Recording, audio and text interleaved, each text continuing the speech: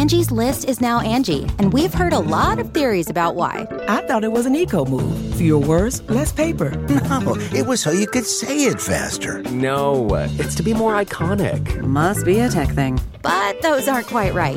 It's because now you can compare upfront prices, book a service instantly, and even get your project handled from start to finish. Sounds easy. It is, and it makes us so much more than just a list. Get started at Angie.com. That's ANGI, or download the app today. It's Merriam-Webster's Word of the Day podcast for January 11th. Brought to you by Merriam-Webster's Unabridged Dictionary Online, America's largest dictionary, now continuously updated.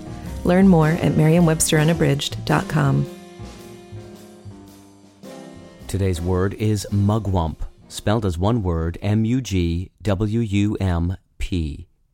Mugwump is a noun that means a bolter from the Republican Party in 1884. It can also mean a person who is independent, as in politics, or who remains undecided or neutral.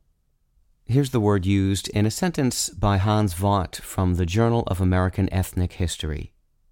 Woodrow Wilson was representative of a moderate progressivism that existed in the latter part of the 19th century and the early part of this one.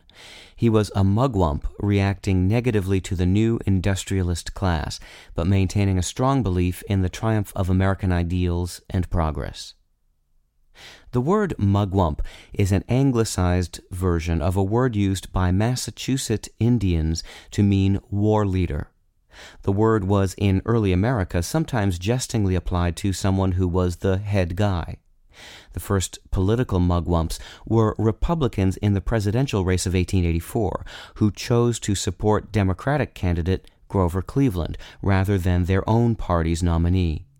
Their independence prompted one 1930s humorist to define a mugwump as a bird who sits with its mug on one side of the fence and its wump on the other.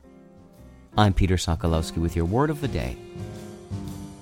Visit the new Merriam-Webster Unabridged, America's most comprehensive online dictionary and the best source of current information about the English language.